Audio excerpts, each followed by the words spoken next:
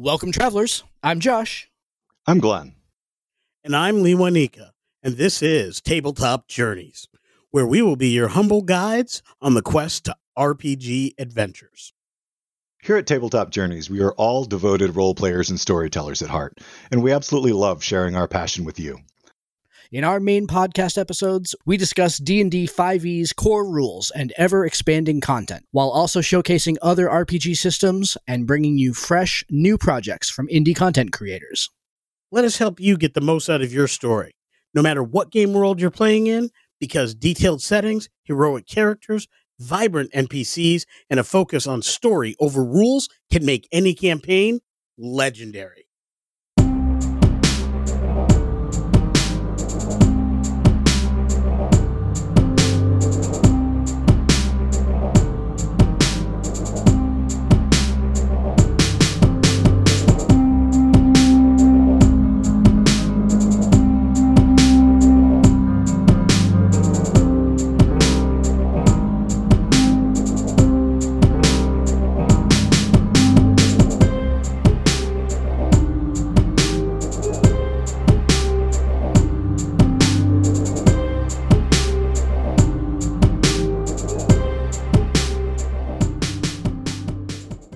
Now, here's a message from friends of the show.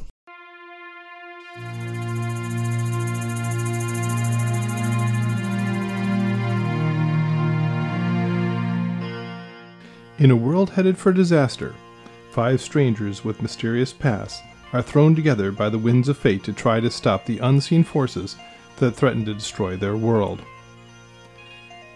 Join Craval, a dragonborn with no memory and no past, who is the first of the barbarians of the mountains to be seen in 1,000 years.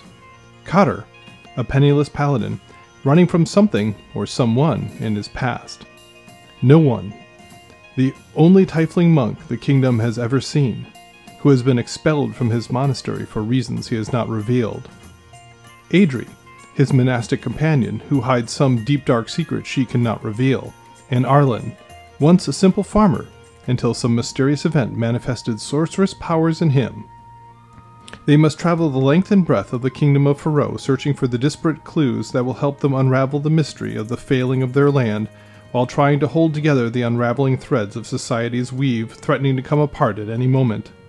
They will have to battle nature, plague, politics, and even the forces of the underworld as they attempt to discover and defeat whoever, or whatever, is attempting to poison their world and throw it into chaos. Relic of the Past is a novel-length story told via a clean, custom, 5th edition Dungeons & Dragons game. Find us on iTunes, Google Play, or wherever fine podcasts are found, and at poolmedia.podbean.com. Welcome, everybody, to today's episode. So we are plowing once again through all of our Critical Role content here for the month of April. We're going to be continuing that tonight with our deep dive into the latest Critical Role book, Call of the Netherdeep, with a very special guest, resident critter and Patreon subscriber and friend of the show and voice of Alarai, the changeling from the actual play, Jen. Welcome to Tabletop Journeys. Hi guys, how you been? How's the night? We're doing fabulous. How are you tonight? I am doing well. It's been a day, hasn't it? Nice, bright, sunny, warm weather, and then yeah. It was not nice and sunny and warm. It rained all day, and it got up to about 42 degrees. So it was not. There was no warm nor sun nor anything up here. As I said at the show opening here tonight, we are going to be doing our deep dive into the latest and greatest book. Wait. Oh, Is that pun intended? Which one? Deep dive. Oh, into Call of the Netherdeep.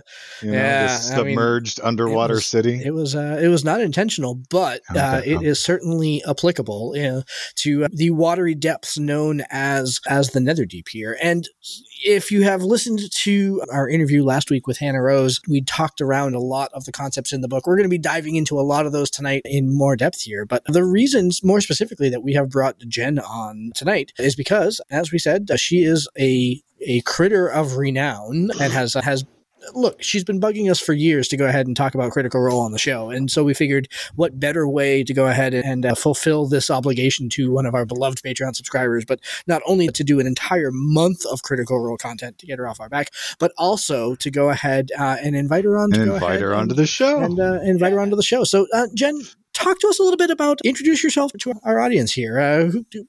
Who are you? Why do you do? And talk to us about your involvement, not involvement with Critical Role, but talk to us about your life with Critical Role and all that sort of stuff. Yeah, exactly. Right. Yeah. I'm Jen. Yeah, there you go. Apparently the pain in the back or neck or whatever piece of anatomy you desire. I mean, beloved. Yeah. I've been playing D&D for probably a total 3 years. I started back in, I think it was 95 when I was in the Air Force. I got hooked. I loved it. I think that was 2E back then. I played a ranger, believe it or not. And as things go in the military, people went their separate ways. We all got, orders, and I never found another game again. I've been wanting to find a game. I've been wanting to find people. And then right at the beginning, either the end of 2018 or the beginning of 19, my youngest went and started playing these animatics on YouTube and insisted that I listen to some of them. And what they were where people were drawing scenes from Critical Role and then using the voice from Critical Role with the animatic. And it was intriguing. So I was like, okay, what is this? And I started watching. And I can honestly say that if it wasn't for Critical Role, I probably would not have looked for a game as incessantly as I did, and I probably wouldn't have found the Drinking and Dragons game that introduced me to Lee, and then to Glenn, and then to Josh. So if it wasn't for Crit Role, I never would have met you fine gentlemen. Oh, thank you very much, Critical Role, for the Critical Role. At the magical organization that brings us all together. In a circle. In a circle. No. So it took me, I want to say, about a year and a half. I was all caught up on season 1 and then halfway through campaign 2, rather, by the time the pandemic hit and they went on hiatus. I got finished, caught up by the time they restarted. And I've been taking the beats as they come, waiting each week for, is it Thursday yet? And listening to them play. The three of us are old, crotchety, grognardy dungeon masters and storytellers. And so I think that one of the things that we're really going to love about your perspective on today's show is the perspective from a player on this material. Because I know I will speak for myself here, and I assume that my co-hosts here have also significant thoughts on some of the things that are in this book from a storyteller point of view about how we can, certain elements that we can lift to bring to our own games, or certain aspects that we want to run and want to emphasize. I'm curious to see, what are your kind of overall thoughts on the book from a player perspective? How do you feel about it? Glenn asked me if I had the book, and I said yes. He said, have you read it? I said, well, I've skimmed it. He said, can you read it? I have questions. And I was like, okay, and I'll read it. And I didn't know why I thought he was just going to start throwing all these lore questions at me. What is this all about? What is that? I was really paying attention and reading, and at the same time messaging Glenn every once in a while and going, oh, this, and oh, wow, that. And so from a player standpoint, I'm all in. I want to go play this. And it's going to be so hard to go, oh no, I know what's about to happen. It's going to be so hard not to do that. But I would really love to play this from the standpoint of somebody who's tried to DM twice. Wow, it's, to me, that aspect of it was like super intimidating. Having watched Matthew Mercer create a world, and it's so rich. And this book is the same way. It's so rich and it's so detailed. Not to say that a person has to follow it beat for beat, but I would be like, okay, and now this is going to happen. And now the other thing is, okay, oh, they're going to do that. Oh, shoot, what do I go do? I got to look this up, Yeah. Which I imagine y'all do somewhat, but I can give you a peep behind the curtain. In the actual play campaign that you play in, we started running through the Candlekeep Mysteries. We've transitioned from the Candlekeep Mysteries to Wild Beyond the Witchlight. And this percentage has changed over time, but we're probably about 50% book material versus our own campaign material. And we use sort of the book material as like scaffolding to hang our plot on. But what that also means is that in any given session, not all of the material in a particular chapter of the book to the table or makes it to the game. I think that, so again, if you think back to the Candlekeep stuff, the first mission was almost exactly from the book. Like, it was almost verbatim, to the point that even when we did the editing, there were things that I cut out because I didn't think that they worked well. But then even if you look at the second chapter, which is the one that took place in Baldur's Gate there, if you look at that one, probably was about maybe 75 to 80% of the quest material and about 20% of original stuff. And then if you look by the Book of the Raven, again, was the first one that was what happened in Wildly the game divergent. happened in the book, but it had totally different context because of the game that we were running. So that's very much the way that we do it here. And I think that your point about this book is that as a storyteller, I wouldn't want to do that. I really like the way that this story is written and the way that the quest is put together. When we interviewed Hannah, she talked about how point A and point X are defined, but how you get from point A to point X is incredibly diverse. There are a million ways to get there. Yeah, you could totally play this game more than one time and have it come out differently each time. Exactly. Even with just the rivals. And that was one thing that I really liked. When you get to this spot, this is, your rivals are thinking this way or this way, and examples of how this person thinks. Yep. I really liked that. Because I don't think I've ever played a game where you had a rival party that either they're friendly or they are not liking you, and maybe you're trying to kill them with sweetness and they're still going. Yeah. Yeah, answering your question in terms of how do you prepare, just my quick take is, for anybody out there, just keep in mind you're not running this whole book at once. Yeah, you need to read the whole thing to understand the overall plot, but then for your next session, you only have to prepare for that section. So the festival where everybody meets and gets to be introduced to the rivals through the different events of the Festival of Merit, and it's a brilliant way to start it in the first place, but all you have to know to run that is the festival. Is that first chapter. No, and you might get to the final race at the end that concludes the festival in that first session, but I doubt that the whole thing would be played out in one session with most of the parties that I run. Because just in the groups that you play in, Jen, everybody explores everything. Yes, that would be something to be really player driven, because I'm sure that there's players out there that are just like, okay, I'm just going to go to the next spot and do the high level. But that's what got us into Lee's game, because we dug in too much. It was supposed to be a one shot. It became a 2-shot, and now he's locked into us with a campaign. I wanted to give a great example of what Glenn was mentioning about how you have to know overall where things are, but you only have to study the part that's right there. And I'm going to give this example knowing that part of it is a little wrought with social peril. I'm not supporting anything that individual has done or said, but I'm going to talk about Harry Potter for a brief moment. J.K. Rowling let one character know his individual arc, specifically so he could play the nuances early on. And it made other actors wonder why he would play things in a certain way, because nobody else knew that Snape was actually a good guy. Everybody thought Snape was a bad guy until the script came out where it was actually revealed.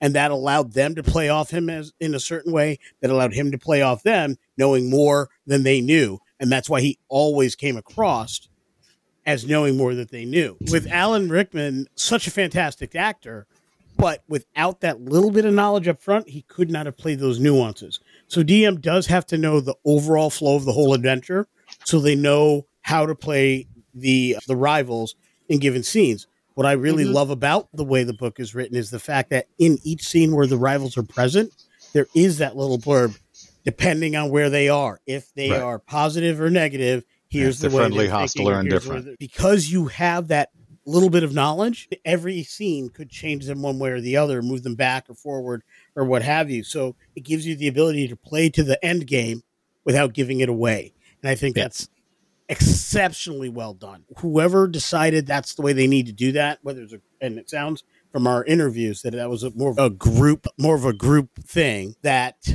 they really picked it. That was definitely the way to do that. Yeah.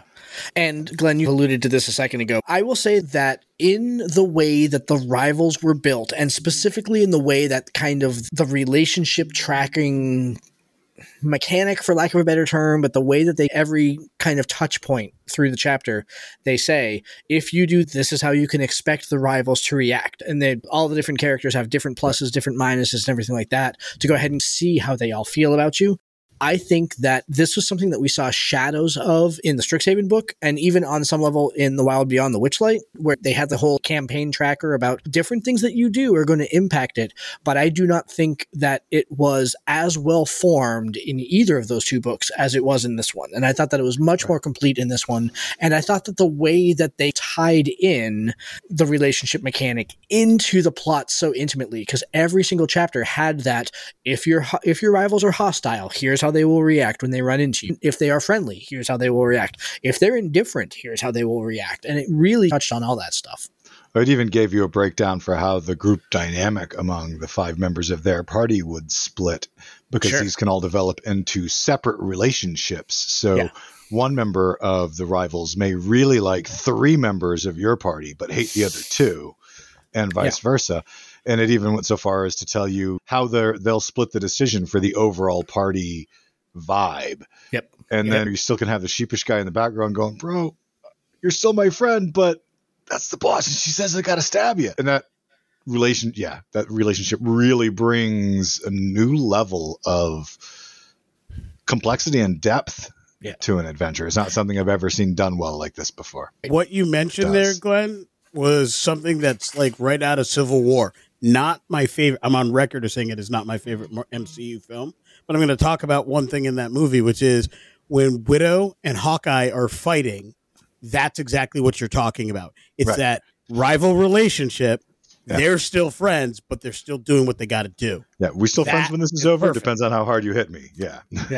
And in the book, even at one point, one character that Glenn kind of alluded to, the shy little guy going, "Sorry, I have to hit you," but it even says at one point that their leader might be rival to your group, but that depending upon how you do things, he could still be friendly and could go visit you guys without the rest of his group knowing. Dermot, the priest guy.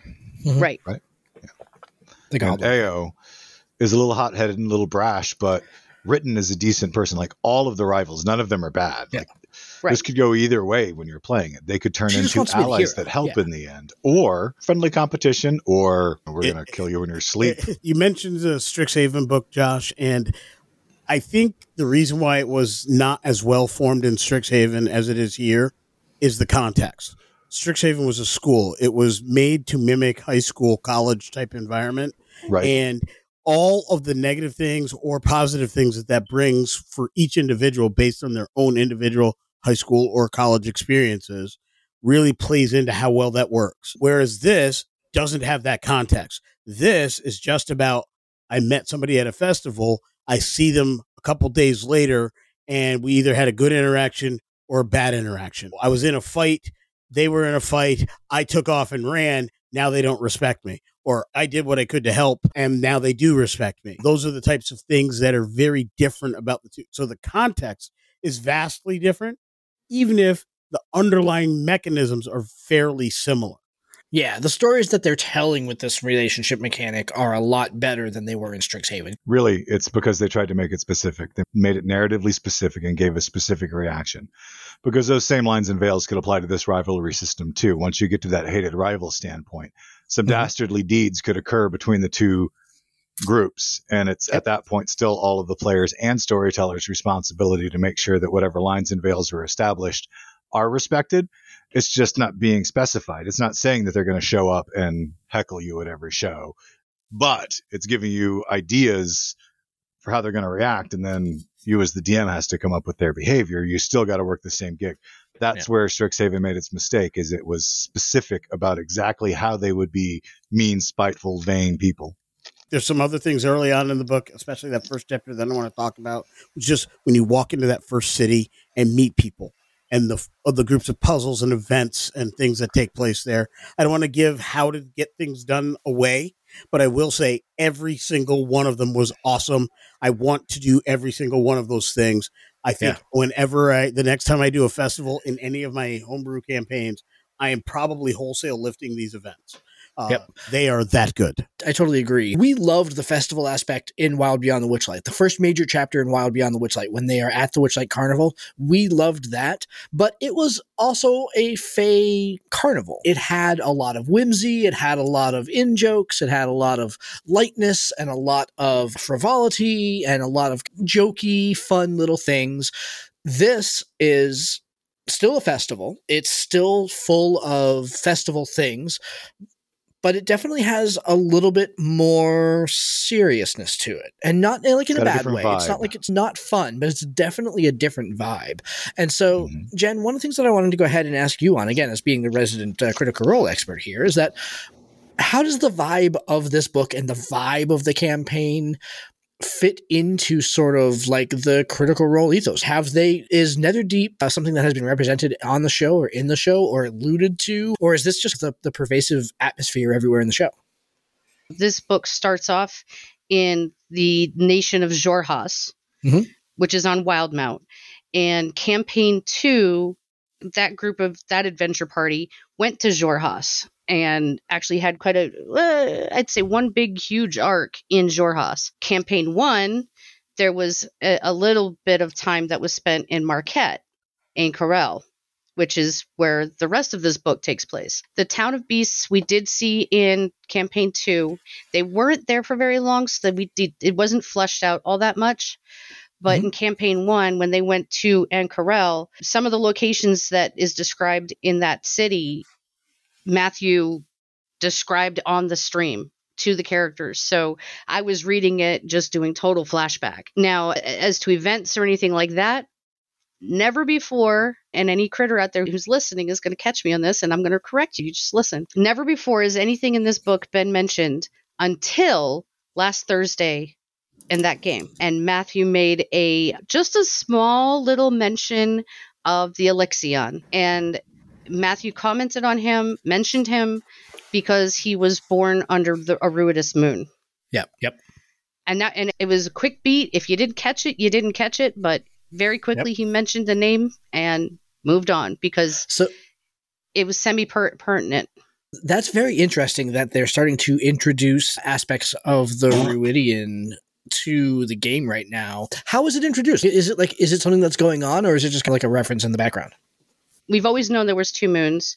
At some point we heard their names. It wasn't a huge thing. It was, okay, what time of year? What month are we in? Well, roll your nature check to figure out where the moon and the season, whatever, or what time of night is it or whatever. In this campaign 3 that I think we're on 19, I think 20 they're streaming 20 right now as we're recording. Yeah, I saw your comment in the chat that the live stream just started. It's starting to become a plot point for one of the characters. We'll see. It was, like I said, that was last episode where he mentioned Alexion. We're just starting to dig into that, and we'll see where it goes. Cool. That's the next thing that I wanted to get into is, again, being the resident mechanics guy, I wanted to get into kind of the Ruidium and how that all played together and just in general. And again, so basically the Ruidium is an element, a descendant fallen from this second moon over the continent here. And the core kind of feature of Ruidium is that Ruidium is the stuff of corruption, right? It will corrupt beings that come in contact with it. It will corrupt beings who misuse it. And all that sort of thing. I really like the way that is used as a plot element throughout, but also in a really well-crafted game mechanic to introduce elements such as exhaustion and stuff like that. Not only that, it's also specifically intrinsic to being able to explore the Netherdeep itself. Yeah, exactly. Carrying a Ruidium weapon gives you the ability to breathe water. Yep. Gives you the swim speed equal to your walking speed and gives you resistance to the crushing pressure of the Netherdeep itself once you enter it. So the Ruidium in the end becomes an essential mechanic. It's not even an option. Even if you're like, dude, I don't want Ruidium corruption. You've still got to carry one if you want to be able to navigate down there. That or you have to stay within 30 feet of whoever's got the jewel. But I don't think the jewel protects you from the pressure. And then you're going to take a ridiculous amount of damage every minute. Right, exactly. So, the jewel really just lets you travel in the first place. The jewel is like a plot device that tells you what's going on, and it's not even revealed until chapter 2 or chapter 3. I don't think it was mentioned in the show, but there's another element that Matthew had in campaign 1 that comes from Whitestone. And in fact, it's named for it. It's white stone, but it's called residuum. Yep. Remember residuum. Okay. So residuum can be used. So it's like ruidium is like the opposite of residuum. They both can be used in spells too. But residuum is just, it's better for you. And ruidium, similar to its name, is really bad for you. It's the anti. So, yeah. And it's interesting that while it's named after the moon, the source of it in the book that's being fought over doesn't come from the moon. It actually comes from Elixion or the Apothenon himself and this self-created mental prison that they're rotting in of the Netherdeep. And it's part of the corruption that's coming out of it that people are crafting these weapons out of. Yeah, so I wondered, so I'm going to go a little tinfoil hat on that front here for a second, because I think, given how much they played, and this is never explicitly written in the book, but it's more just how I interpreted it, I think, maybe. But given Elixion's relationship to the moon of Ruidian, it's one of those like self-fulfilling things, right? Is it, because it says that it's named that because of it's how much it looks like the moon. I mean, we know that it's created through kind of Elixion's own emotional pain and everything like that, but Elixion's relationship with the moon is very tangential to his very sense of being. So it's one of those, like, his pain made manifest makes these weapons, and he's related to the moon. So it's got this whole... It's like a physical manifestation of the curse that's haunted him his whole life. Exactly, yeah. Which is, in fact, caused by being born under the moon in that star-crossed kind of way. And his whole life, he, of course, had to fight against that trope and trying to make himself a hero to account for all of the negative things that happened as this curse followed him. But And actually, when Matthew brought it up in the his last session, every single person besides Alexion that he mentioned that his NPC imparted on the player characters, every single one, he said, was either significant to history in a bad way or lived under the curse because people outed them. But that there was a lot of people that were probably born under Ruidus that didn't admit to anybody that they were, so that they wouldn't have that stigma. I did want to touch on this a little bit too, in that from a storyteller point of view, man alive, the creatures that are tainted by this Ruidian are no joke. They are no joke at all. Because again, like I will say, we've alluded to this before, but I was lucky enough to go ahead and playtest part of the game here before the book was announced. And the chapter that we ran was the chapter where they first descend down into the flooded city and have to go through the cathedral, the temple of Corellon there, and they first get their first interaction with the Ruidian. And basically, as you're descending down there, what happens is you get attacked by one of those Ruidian sharks, the kind of like half undead. I'm blanking on what they're even called now, but I know why you're misremembering that mechanic now too. Oh, interesting. Yeah, because so you're exactly right. When we did our class warfare episode, when I remembered the Ruidian, I was like, oh, Ruidium weapons cause exhaustion when you get hit by them. And that's not the case. They cause exhaustion to the wielder if they roll a natural 1. However, because they're blended with other materials, they're not pure Ruidium. Exactly. However, the creatures that are tainted by Ruidium, and I'm talking about the corrupted giant shark. I'm not sure why I couldn't remember that. The corrupted giant shark, when it hits you, causes exhaustion. The environment later hits you and causes you you're going to be so exhausted by the time you finish this adventure. Exactly. Oh, yeah. So exhaustion becomes very real. And I will say that was one of our pieces of feedback, is that, holy crap, if that initial battle goes badly, and I will fully admit that when we did the playtest, our initial battle went badly. So that to the point that when we finally got to the temple itself, there were multiple people in the party that had more than one level of exhaustion already. I think one of us had 3, a couple of us had 2. It was a party of 6 or 8 players. If your characters are already starting to suffer exhaustion at that point, that is a big mechanical deal that's really going to taint the rest of the way through the mission here. That was part of our feedback. It is no joke. The one thing about the Ruidium corruption that I did find a little bit uncertain is when I first read it, it seemed to imply that the levels of exhaustion you obtained from Ruidium corruption couldn't be removed. But then it also has another mechanic where once you've obtained corruption, every time from that point on, when your exhaustion level increases or decreases by 1, you take 1d10 psychic damage, which implies that you can decrease your exhaustion. So I would assume that if you get a level of exhaustion from ruidium poisoning today, you can rest and recuperate the exhaustion, even though the rest of the effects remain? Exactly. So there's a difference between the corruption that you get from iridium and the exhaustion that you get from iridium. Right. You can only end the corruption with a wish spell, divine intervention, but simply removing all levels of exhaustion from the creature do not remove the corruption. What about you guys? What did you think about some of the aspects of the campaign? What are specific aspects of the campaign that you guys wanted to talk about? I liked the way just introductions, like the way they step into and out of scenes and sections of the campaign. I thought it was really masterful. They gave good ideas of like when to get, like how people would enter. And my favorite example of this is when they get to Bazzoxan. I love how you get there and there's a quick initial encounter. It sets the tone for how people react to you. Yeah. And what you do matters. It's not written like you have to do the thing. It's written, do whatever you would do. By the way, if you do it, people are going to think about you one way or the other, whatever you do. And this is where I'm not going to give the spoilers, but I think it's brilliant. As a storyteller, as a person who writes games, there's something to be learned from that. Like you can be a little narrative and directive, but you can still give a lot of choice within that and still get to the same ends. So how you get to the end and how that's flavored is what changes based on what you do in that initial quick encounter. Right. And it is really designed to give you, and I think more so than I even do in my own games, in a single adventurer's day, 2-3 quick encounters that are likely to be combat, depending on how you navigate them, before you get to something big. And I think that's really well done. I love the fact that it's designed very quickly. You could snap through this. This is the perfect game for a weekday game of people who have real jobs and families and kids. You could play this game very well because each of these encounters seem really snappy, very quick, very good to get through. But you could literally do it one encounter at a time. And because it's done by Milestone, a personal favorite of mine, you still get the ability to go through. And I think it works very cleanly. I just love that.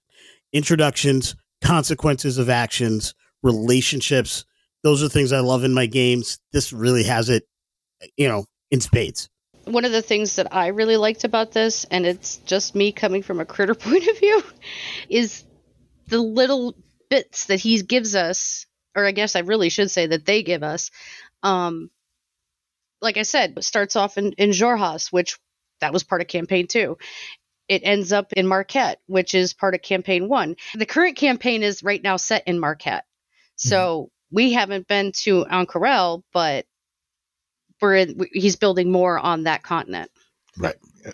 And one of the things I loved, talking about that depth and detail that you're enjoying as a critter, I loved that it is chock full of just that depth and detail that doesn't have to be there. It's extraneous to the overall story, but it brings the world to life. Like we're constantly talking about ways that you can bring your own campaign to life. One of the examples is the entire inclusion of the Wall of the Unforgotten in Bazzoxan. It doesn't have specific narrative impact on the game, but the wounded guard you meet in the infirmary that gives you a token to take to the wall, which brings you there. So you learn the little bit of lore that this wall is where they put a token of remembrance for people that are lost, and that new soldiers, because they're afraid they haven't made friends yet, nobody will leave a token, send their own token when they think they're It was endearing and like a great detail to bring right in there. And the specific uses of the life dome and how it works. Yeah. It's an engagement point. So huge amount of depth put in there for that. Hey there, travelers. Do you want early access to all of our episodes? How about exclusive content, live broadcasts, and the chance to throw dice with your favorite hosts and fellow fans? You can do all that by signing up for our Patreon at www.patreon.com/ttjourneys. But wait, there's more. For the next month, you can get a free coffee mug for signing up at the Adventurer level, plus Adventurer level Patreons automatically get complimentary copies of our latest book, The Traveler's Guide to the Multiverse, available on DM's Guild. We love doing this show for y'all, and your support helps us keep creating and producing great content for you. We have tiers to fit any budget for a monthly commitment. So join us today at www.patreon.com/ttjourneys. I do have one thing that I would say I would do differently. Ooh, okay, I want to hear it. Yeah, absolutely. Dive in. And it is 100% in Chapter 6 for anybody at home who wants to follow along. I'm flipping right now. Location N20, Many Eyes. The Cavern of Many Eyes is wicked cool. All right. And it's got these mirrors. And they show scenes of Elixian's past, which is wicked cool. And you can read each one, and I'm not going to read them out for y'all. But if a character steps directly in front of the mirror, it will shift and show a scene of their past, which they are now asked to describe, which I think is wicked cool. We do collaborative world building and improv stuff all the time, but some people struggle with it. And it's not just asking them to, it's then putting a positive and a negative if they don't do a good job. And that I do not like at all. Because if they do well, they get inspiration. If they do okay, nothing happens. If they do a bad job or they can't come up with anything, they take psychic damage and they're incapacitated for 1 minute. And I don't like that at all, because I've got a lot of players who are awesome players and they are great role players. But if you ask them on the spot to do something like that, they're going to freeze like a deer in the headlights, and that's not fair to them. So like Strixhaven here, I think the mechanic got too specific. It should have left it as they'll see a scene from their own and you can award inspiration if they come up with something epic. Yep. And ended there. It should not have a negative. Let me give you one alternative to that, because I think that part of the reason that the negative is there is to represent this emotional pain that Elixian is building out throughout the Netherdeep. And so I think that the negative, the psychic damage negative, plays an important part of the story there. However, you're absolutely right that while collaborative world building can have a negative, I think that the collaborative world building negatives are still dice driven, right? So the only time anytime I do collaborative world building, and Jen, you've seen this in the AP, the only time that you get a negative from a collaborative world building thing is if you roll a natural 1, because natural 1s are always bad, right? So it doesn't really matter, but it's not related to how well do you do the thing. It's what happens on the die. So what I would suggest is, instead of being whether or not the player does a good job or not, just make it a charisma check, a charisma save. Make a charisma save against the mirror. If you roll, you get the benefit. Then you get the benefit. And if you roll poorly, you get the psychic damage. I also think that kind of weighing those two together, 22 points of psychic damage versus inspiration, I'm not sure that balances very well either. I'm not sure that's like a tit for tat, like equality. If you do really well, you get inspiration. I don't know. Like that's maybe that could be a little bit stronger too, but make it dice driven. Give the player a roll mechanic to get that. I would think that if you wanted to balance it, you would give them some kind of shield for the same amount of psychic protection.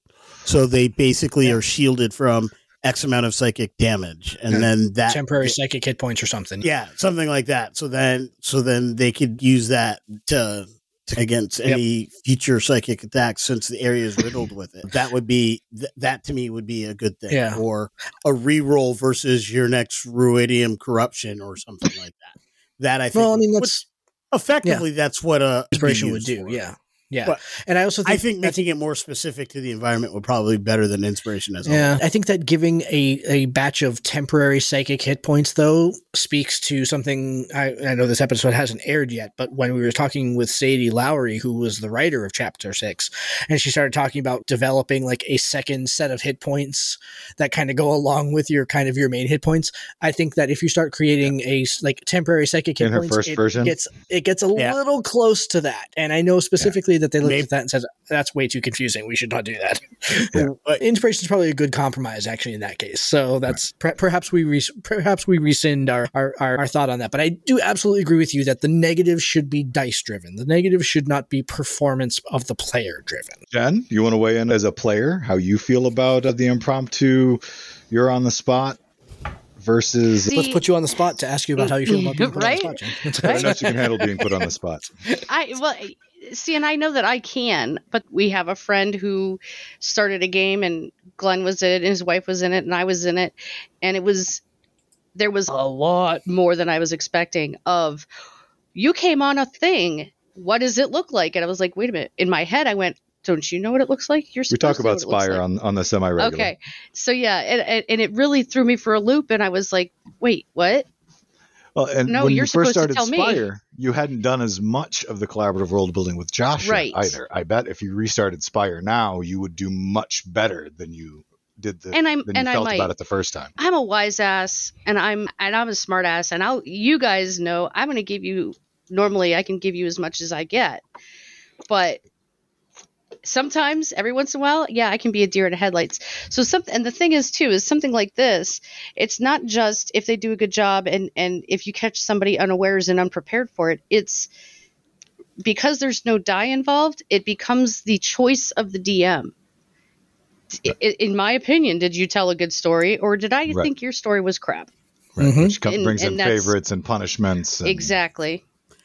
As a storyteller, I try to stay away from, look, we make value judgments. That's why I love Milestone. It takes value judgments out of it.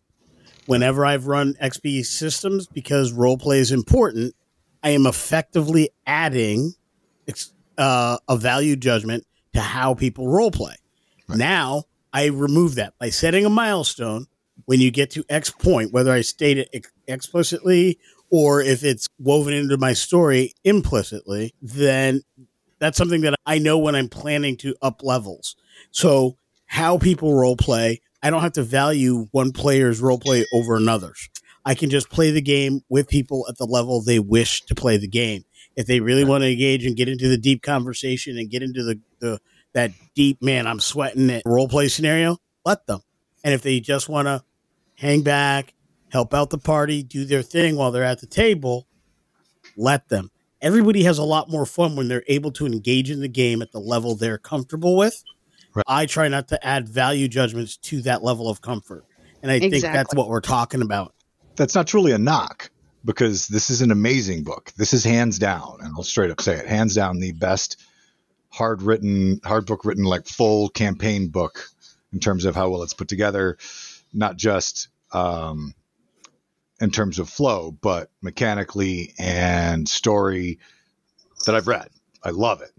So this is not a knock on the book at all. It's just the one piece that I would do differently because of... We would adapt that for our tables. And Josh, you had made a point about collaborative role building being dice driven. I'm right with you. For me, I'm trying to build my more recent collaborative role building tables with the really bad option being the one, but having slightly worse or slightly bad options being 2 through 5. Like, and then having great, totally, and somewhat good 15 through 20. And then everything else fall somewhere, just fill out the story in between. So I'm definitely going with a more tiered system than you typically do, with just one super good and one super bad.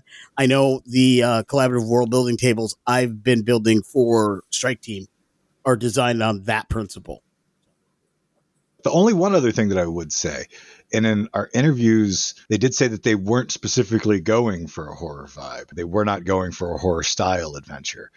But between the Jimmering Mouthers and the various mutated creatures throughout it and what Apothenon is going through, especially once you're delving into the Netherdeep, which is effectively a physical manifestation of a shattered psyche, that I would throw out, just be prepared that there's definitely some elements of both body horror and psychological horror in there. They're just not taken to that dark extreme level that's going to totally give you the heebie-jeebies. Yeah, but your son might fall a few times. Yeah, I really like the Gloomstalker coming. The fact that they have these creatures that are escaping, that are doing things, and the just the way they describe people being not nonchalant, but they're aware that it happens. The small civilian population that kind of just goes about their life and, oh, we had another attack, and they just go about taking care of their dead. And then the way the story invites you to partake in the aftermath of those fights. It's very reminiscent of some of the better war movies. I'm thinking of Saving Private Ryan, where they're in the town, and the one guy goes to try to help, and they're like, no, don't do that, they're snipers, and then he gets tagged, and that whole it really gave me that vibe, and different elements of Band of Brothers in the Pacific. It really had that this is war feel to it that I don't get from many fantasy games. It really brought that home. They did it well in Lord of the Rings with Rohan and how they were prepared, and Helm's Deep and that big fight. Like, people were prepared for war, but this is that feel. Just for the gamer perspective, it also runs like a video game. It's very much structured similar to the chapters of Diablo as you go through them. And even some of the elements of the fights and the boss fights, I definitely can feel that. And it makes total sense because online gaming and MMORPGs have totally exploded the immersive world concept, and they've generated so much that it's natural that it's going to start to cross over some too. And I loved it. I thought it was great. Totally. Even in chapter 4, they lean into that heavily, where it's like, you've got, in this chapter, there are like 3 or 4 different tracks that you can take through this chapter to get to chapter 5. And each of them has 2 delivery missions, a mission where you have to go find an NPC. I say that a little tongue in cheek, doing quests. Yeah. But you've got to go ahead, you've got to do some side quests here to go ahead and get that stuff taken care of. And I think that the way that they structured that, you're right. It is very video game based. I think your allusion to Diablo is right on, because that's the feel that this has in general. Kind of has that kind of Diablo-esque feel to it, which I think is fantastic. So spoiler alert, we're going to talk about this a little bit with Sadie and our interview with her, because she was one of the heavy writers in those last couple of chapters in particular. She was. In fact, she wrote chapter 6 and then, 5 and 6, I think. And she is a big gamer. So that's talked about a little bit in terms of her. But Jen, favorite parts of the book, or any parts of the book that we haven't talked about yet that you really think we need to cover? So the one thing that I caught, and I think I messaged you very briefly about Glenn, was there was one thing that was a lore bit that they missed. And I was like, why didn't they explain that? Why didn't they explain that? And it goes back to when you go into a new section and it explains what the frame of mind that the rivals have. And specifically, it was Irvan.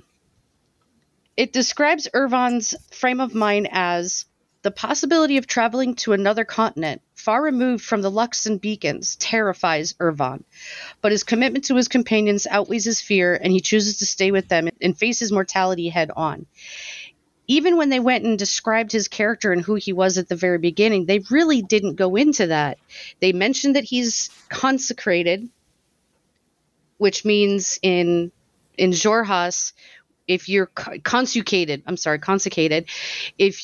when you die, your soul basically goes to the Lexan, and then it gets reincarnated into another creature within 100-mile space. So you have to die within 100 miles of a Luxon beacon to be reincarnated.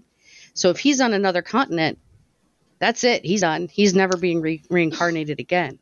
Oh. You're not wrong, because anybody who missed that in the general lore part of the book, because it is discussed, because I read it, but if it mentioned there in Irvan's feelings just then, that would hearken people back to it to say, and if he dies outside of the range of one of those beacons, his soul won't be reincarnated. Because when I read it, I didn't pick that up at all. And I remember once you said it, that's the way that it works, because it is written in the lore of the book in the beginning. I found actually that when they discussed it, sorry, I'm going to talk about another book, but Explorer's Guide to Wildemount, they go into that in a lot more detail, just when they're describing Xhorhas and their it's not really a religion, but it's their belief system. Right. It's a faith is the way that they describe it. And that might be why. That may be the answer to your own question, because in the Wildemount book, which is a world book, they're giving you the main hunk of the lore. And in this one, they're saying, we've already introduced it. You've already seen it. So in the beginning of this one, we gave you a blurb about it, which is why I remember it. And then here we're going to mention it. And it's on you to remember it beyond that. But yeah, just one more line in that sentence would have helped complete that circle. Yep. And for those of us who are late to the party, who, even though I've had Explorer's Guide to Wildemount for a while, I was basically cherry picking from the book. I wasn't reading it fully, though it's now in my stack of books to be read thoroughly. I would have missed that entirely. And I actually did miss that entirely. As I was reading, I didn't even pick up that it was there in remembrance. I must have missed that part of the overview or not really picked up on it at all. I really loved the way that it's almost written one of those decision books from when we were kids. If you, choose your own adventure, that's what it was. Yeah. Just because at almost every beat, you could be the hero or the rivals could be, or they're going to like you or they're not going to like you. And there's consequences for every single one of those choices and every single one of those actions. That is a fantastic thing that we should talk about that we haven't talked about. Choose your adventure I'm so glad you brought that up. Throughout this adventure, one of the things that caught me the most about it was your party might not always be the center of the story. If you let the rivals beat you out, instead there's a second way that the story is written so that you're chasing behind them and they're the heroes. And I thought that was fantastic. Yeah, totally. I mean, you may not necessarily be the bad guys, but you are, especially if you let them get it by if they were the ones gifted with the jewel and now you're trying to take it from them so you can become the heroes. Then you're the thief that stole my thing that was going to make me grand. And if you were playing it from their point of view, because at some point in the story they could steal the jewel from you, you do then become the bad guys. You stole the thing and you're stealing the glory. Particularly when you look at the fantasticness of the rivals too. It's not just the system of interaction between the party and them. It's the fact that throughout the adventure that you're in competition. You're in a race. Particularly for Aojabe, who her base desire is to be the hero, right? That's why she is a rival to you, is that if your party does not help her achieve that goal, look at every way that your relationship with her goes up or goes down. Can you help her achieve her goal of being the hero? And if you can't, your relationship with her sours. And if you can help her, your relationship increases. And because that's her driving goal. And so that's what I was talking about way out at the beginning of the episode with the relationship system, is that it's not just crafted more with better context than when we talked about it with Strixhaven, but it's also crafted very smartly, where the decisions and the way that things go up and down make sense. It feeds into the story in a really great way. If y'all work the friendly angle, Aojabe can learn to be the hero without being the only hero, and their party can support your party and still obtain some hero status, and she'll be all right with that. It's got so much depth and different ways that it could go. It really is incredible. All right. With that, let's try to go ahead and pull this to a close. I'm going to go around the room for one from everybody here. I'm going to give you all a second to think about it. But I want you to talk about one thing that you liked from the book that has not come up yet. And I will even fall on the sword and start so that you all can think about this a little bit here. I was going to go ahead and compliment you because you pointed out several of the things that I wanted to go ahead and talk about as just being really cool. And that's the best thing that I can say about this book, is that there are just so many things that are really cool. The one that did not really come up, and Lewinicki, you were talking about how good the Bazzoxan chapter is, chapter 3. The Bazzoxan chapter is amazing. It's fantastic. One of the coolest things in there was the whole concept of the wailing statue, which is one of those really cool narrative bits. It's a really cool kind of set piece that doesn't have too much. I mean, it has like story hook pieces to it, but it's not like a super integral part of chapter 3. It's just a really cool part of it. But man, was just the whole concept of the way that it was introduced and the way that it's described really super evocative. And I really enjoyed that. Lewinicki, why don't you go next? So one of the things that I really liked, and I don't know if it's unique to this book or something that's been in other campaign books, when you went from location to location, there was these huge tables of types of encounters that could happen during that time frame. The Road to Bazzoxan, for example, had a number of different encounters. Reading them, I was like, I would have fun running every single one of them. You're going to give your party a die roll to do that. If you've got a game that meets more frequently, and again, we are doing this by milestone, make the road a little longer. Make it 2 or 3 sessions between. Run each of those encounters. You could expand or contract the size and scope of your game by using these tables. And so the one thing I don't think we pointed out is how useful those tables are. That's how to use them within the campaign. From a lifting perspective, especially if you're doing anything that have to do with demons, that type of thing, I can walk wholesale into this book, grab the right chart, and now I've got things that I can put into my other campaigns because it's all there. And I just think that's brilliant. Roll tables, Josh, you love them. I've never been a great user of them because I have traditionally bought so little adventure modules, which is where you'll find the most roll tables. So I've not really dealt with them a whole lot in my games, but looking at this, I'm seeing them. I've written a few adventures, and I think there's some benefit to saying, Here's some random encounters, as opposed to prescribing the only encounter on the road. Here's some randomness. So every game can be slightly different. If you're expanding a little bit and extending that voyage and you're using all of the encounters to flesh it out, yeah, we're doing milestone, but think about it. You're running a game that campaign arc is designed for characters 3 through 13. If on the road to Kazakhstan, while you're going down the Emerald Loop towards the Emerald Loop caravan stop, you do all of the encounters, and then you do all of the ones following the stop too, you could throw another level at your party, and it's not going to totally imbalance the game. Nope. All right, Glenn, how about carry on? So the one thing that I have is it's crafted start to finish as an epic sweeping tale. This takes you across the entire world. Is Arcadia the world? Exandria, thank you. Arcadia is the magazine. It takes you across the entire world of Exandria by the time you start out and then have to trek across the wastes to get to Kazakhstan. And then you're magically using a scroll of teleportation to transport yourself to another continent. And now you've moved to the city of Ankara. How do you pronounce Ankarel. Ankarel.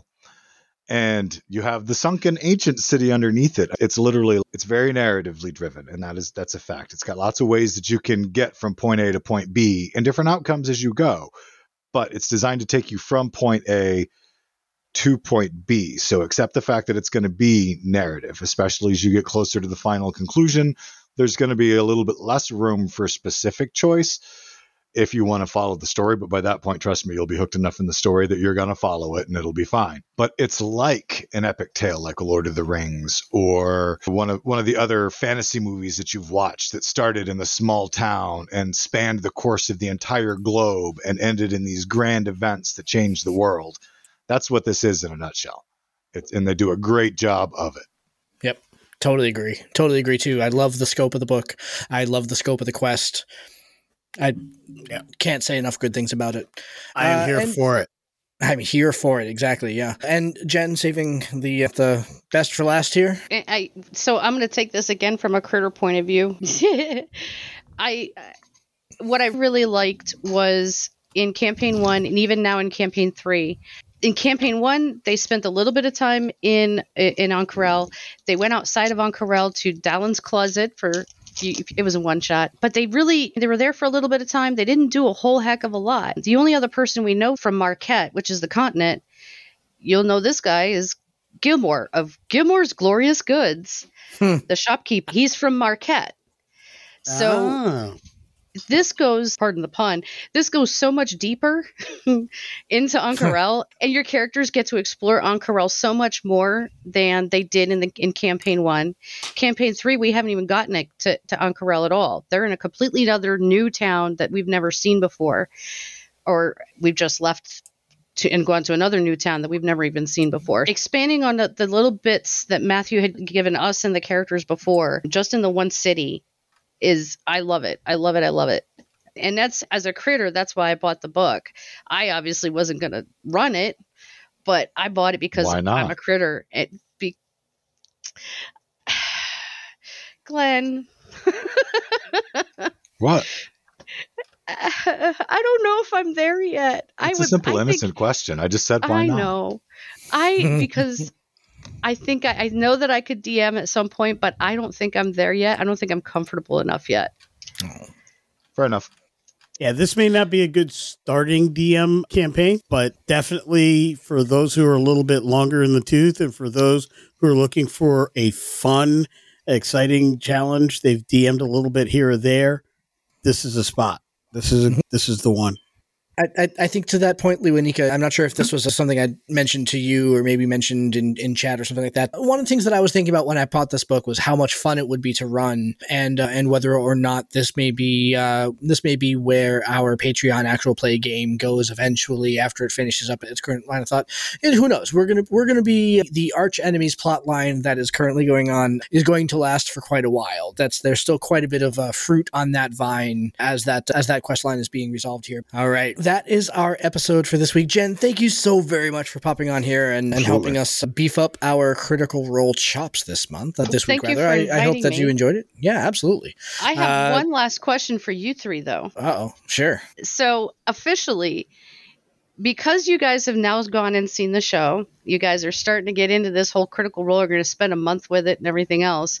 And you're blaming me for being the monkey on your back. Does that mean... I don't like where this is going. Does that mean if you guys become critters, I can take the credit? I'm sure they'll send you the toaster. Absolutely. Yeah. Whatever. Sure. Yeah. I'd give credit where credit is due. I have not sat down to go ahead and listen through all of the back episodes, but I'm quickly adapting to this book in particular is really making me a fan of kind of the worlds that are being built. And the Tal'Dorei book was just as good also. While I would not call myself a critter, I do really very deeply appreciate the content that they put out. So I am absolutely a fan of the design principle that Matt Mercer and his group, both at the table and the teams they have been putting together for their various products. I am absolutely a fan of that design principle and the creators and the content that they've been doing. I really like what I'm getting, and I hope to continue doing so. Yep. I like them. I think they're neat. I really love the products that they're putting out. Yeah. I doubt that I will become a super fan, and it's because of the simple fact that I don't have time to listen to a full D&D session. That's why I loved the animated series, and I hope that we get more of them. And I don't mean to be that guy I just want the animated, because that's not the case. It's that with all the other things that I have going on in my life, I don't have time to sit down and listen to or watch a full stream D&D session that I'm not taking notes on or trying to glean things from the things I'm already doing. Agreed. I get it. I'll be a sideline fan as opposed to a full-on critter more than likely, but I like them. I think they're neat. Yeah. All right, let's put a cap on the episode for this week. So next week we come back with our amazing interview with Sadie Lowry. And if you're looking at your call, the Netherdeep book, look right on page 1 there in the writers section. That's where you will see Sadie Lowry's name. Make sure that you check us out next week to go ahead and listen to that. And yeah. And then we're going to, after that, we've got our week of the Blood Hunter, where we will be talking about the Blood Hunter class and a very special class warfare featuring our friend Scald from Awfully Queer Heroes. So that will be a good time. That'll be coming up in just a couple of weeks here. Anyway, once again, Jen, thank you very much for joining us. Lunica, Glenn, thank you as always. I appreciate you as always. We will talk to you again next week. Thank you very much, everybody. Thank you for joining us. This has been Tabletop Journeys. We would love to hear your feedback on our show today. Join us at www.ttjourneys.com, where you can subscribe to the blog to leave comments and see all the content that we publish beyond the podcast. You can also stay in touch by subscribing to our Twitter @TTJourneys, by joining our Facebook group, Tabletop Journeys, or by sending an email directly to podcast@ttjourneys.com. And remember, if you want early access to all of our episodes, a chance to drop dice with your favorite hosts, and maybe even appear in one of our actual plays, you can join our Patreon to help support the show at patreon.com/TTJourneys. You're listening to us on Stitcher, iTunes, Podchaser, Spotify, or Audible. We would appreciate it if you would like and subscribe to the podcast on that platform. Full episodes come out every week on Saturdays, and every Tuesday features our actual play episodes. Thank you for listening and for being a part of our growing community. And in the words of another traveler along our path, we bid you shade and sweet water.